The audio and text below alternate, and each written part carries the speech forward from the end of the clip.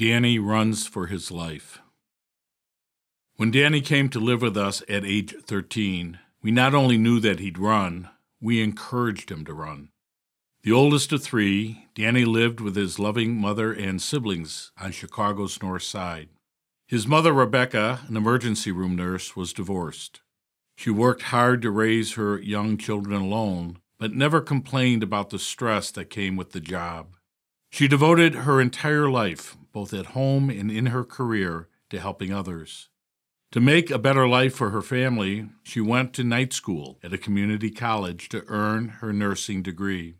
Her family was so proud the day that she was hired at a leading trauma hospital. It was Rebecca's chance to do what she desired most, to bring healing to hurting people and ease their fears and worries during the most critical moments. She chose the 4 p.m. to midnight shift so that she could spend more time with her children, whom she adored. Such a devoted, nurturing mother. I can't begin to imagine the eerie and heavy stillness that greeted Danny, who was just a 10-year-old boy, as he awoke one morning for school. This was unlike other mornings.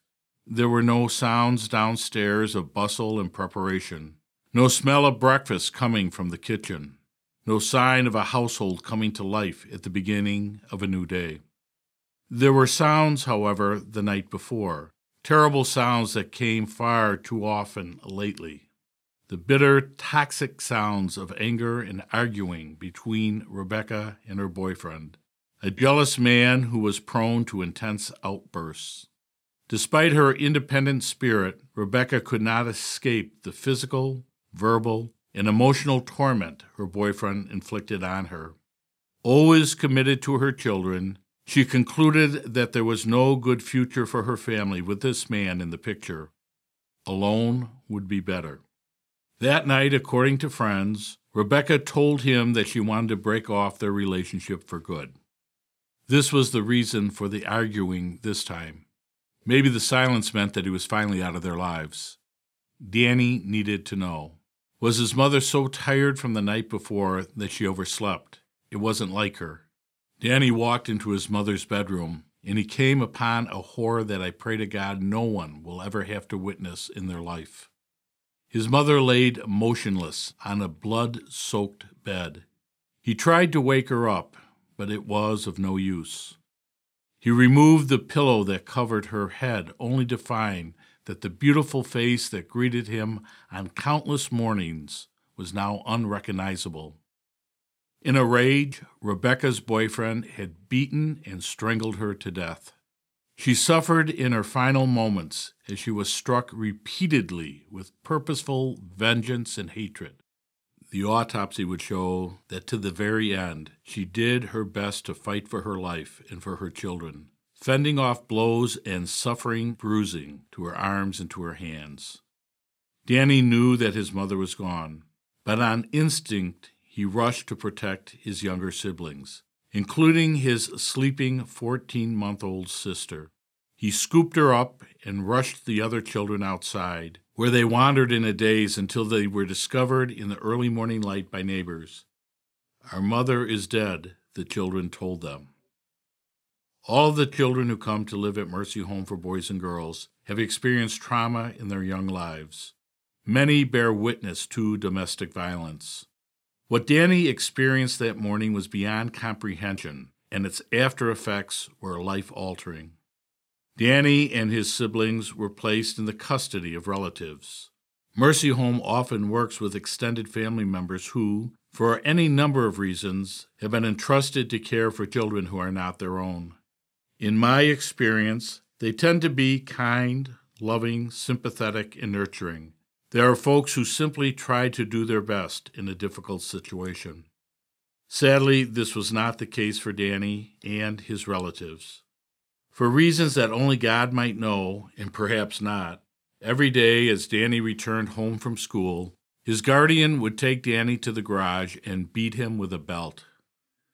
As I write this, I find telling this story extremely difficult, and I certainly will never understand how anyone could do something like this to any child, let alone one who had been through such an unspeakable experience.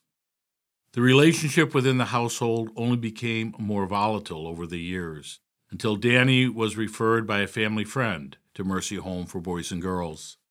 As you can well imagine, with all that he had seen and experienced, it was extraordinarily difficult for Danny to trust any adult when he came to us.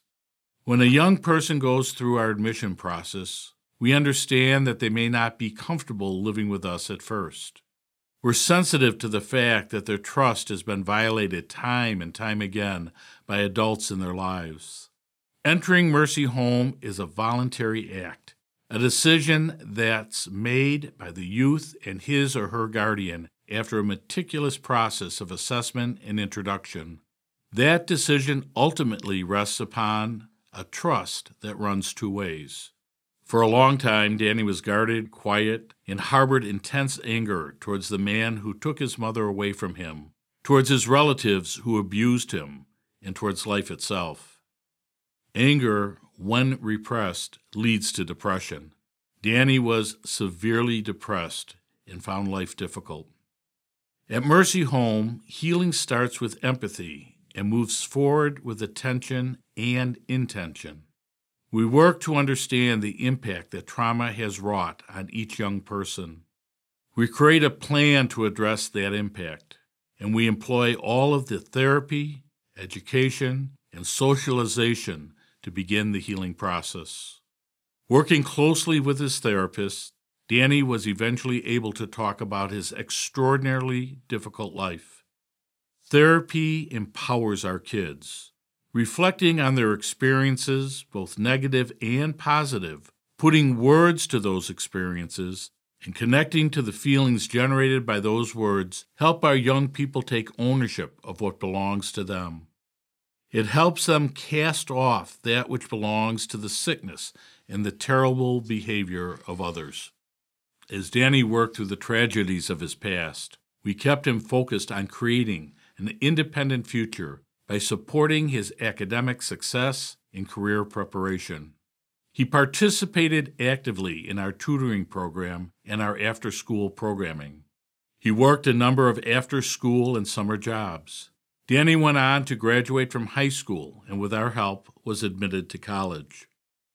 We also took the unusual step of allowing him to participate in our mentoring program, which is typically offered to young people who do not live with us, but rather with their own parent or guardian.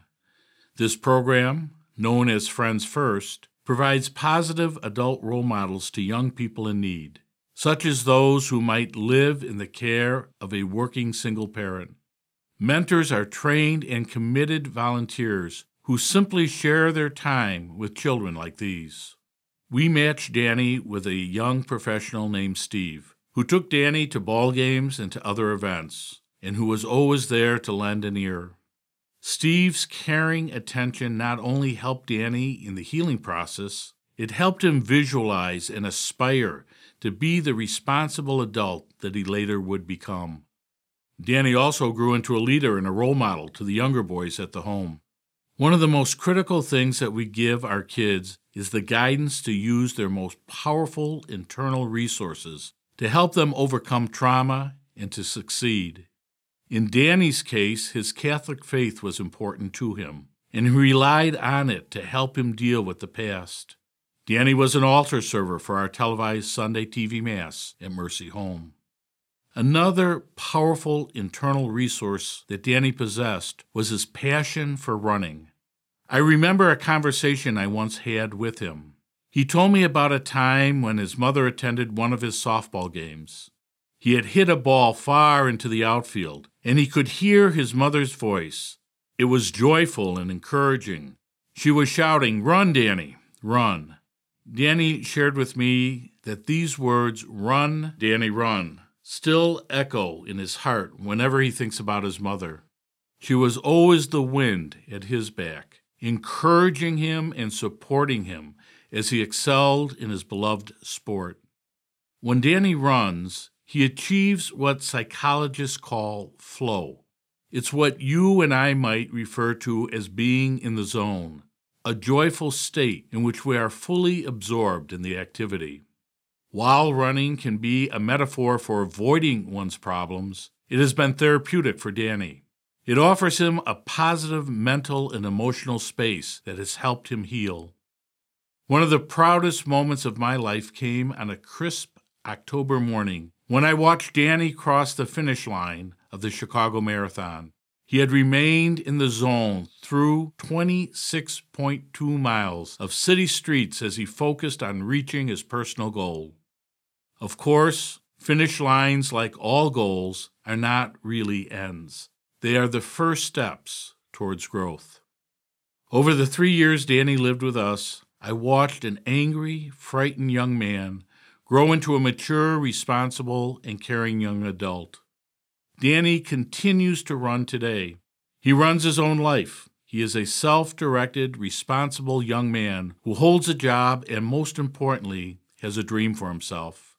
He wants to marry, have a family, and be a good father and grandfather someday.